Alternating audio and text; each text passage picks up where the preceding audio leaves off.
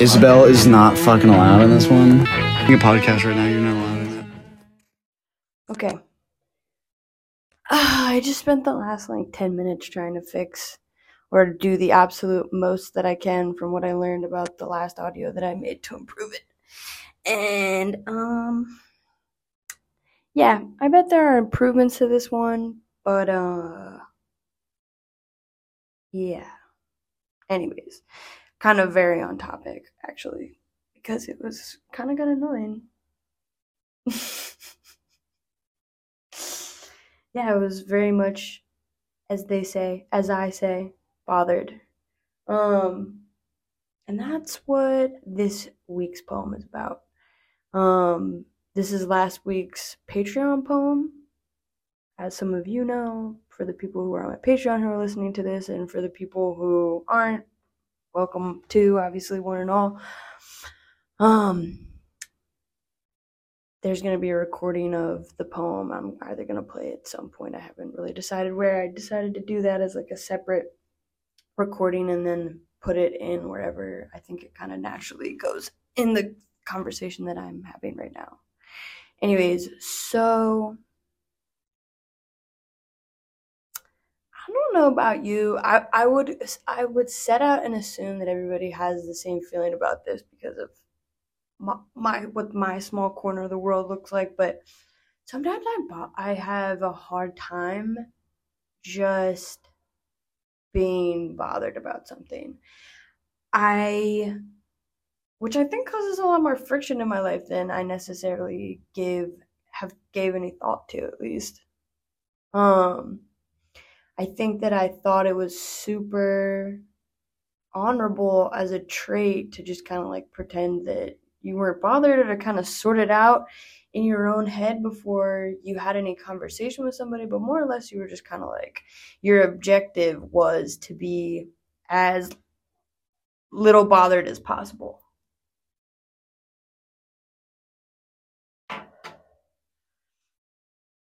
And I thought that was an optimal way to be. And I even to the point where when I saw people not living like that, I was kind of oh my God, you're just taking up so much space. Just sort it out and move on. But, not allowing yourself to just be bothered about something is going to cause you so much more harm than you really think in the long term, because you're going to end up just having to avoid what probably was not that big of a deal into something that's kind of huge. All because you need to kind of lower the bar almost on what you're allowed to be bothered by, because it just festers. It doesn't go anywhere. It doesn't change. It stays being bothered by something. And you know what? I think that underneath of trying to talk yourself out of being bothered for the sake of the situation, you're also kind of undermining the fact that you're undermining your most important relationship with yourself, which is it's kind of sacred to be uncomfortable because there's probably a good reason. And I think that this goes back, or this is an expression of how any kind of anger is really just the manifestation of an unmet need that you have. So it's valid. It's super valid. And I don't know why, and I think that this will probably be the evolution of this whole idea that this poem is about, is just be a little annoyed about it. Say it out loud so it sounds silly, or so something can be done about it, because you're just kind of fucking up your own relationship with yourself by not trying to talk yourself out of it. It's cool. Just be annoyed. You're probably annoyed for a really good reason. In the poem is kind of saying you're wearing the wrong shoes. No wonder you're uncomfortable. It's just gonna get louder and louder and louder. Like how flies do. The mighty fly. It's loud. It's quiet, but it's loud, and it gets louder and louder. Just speak up. It's cool. That's definitely something that I'm working on. I think I've spent a little bit too much time trying to talk myself out of being bothered instead of just being bothered. I don't think I could go the whole backstory, but Not for any reason, but because, thoughts are linear. You kind of have the beginning of a thought a long time ago, or that's at least how my brain works. I could be looking at the knob of a tub that looks a certain way to me, and that's the beginning of a thought like this, so can't go that far back.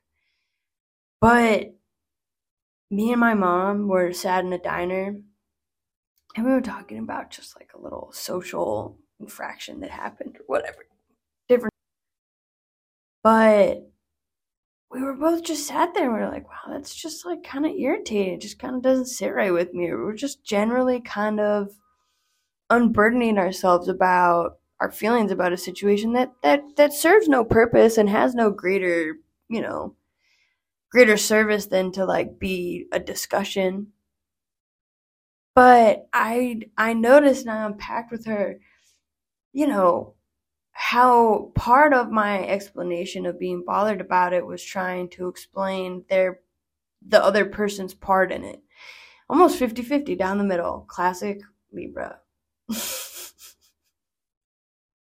But a lot of that discussion was like, was their side of it.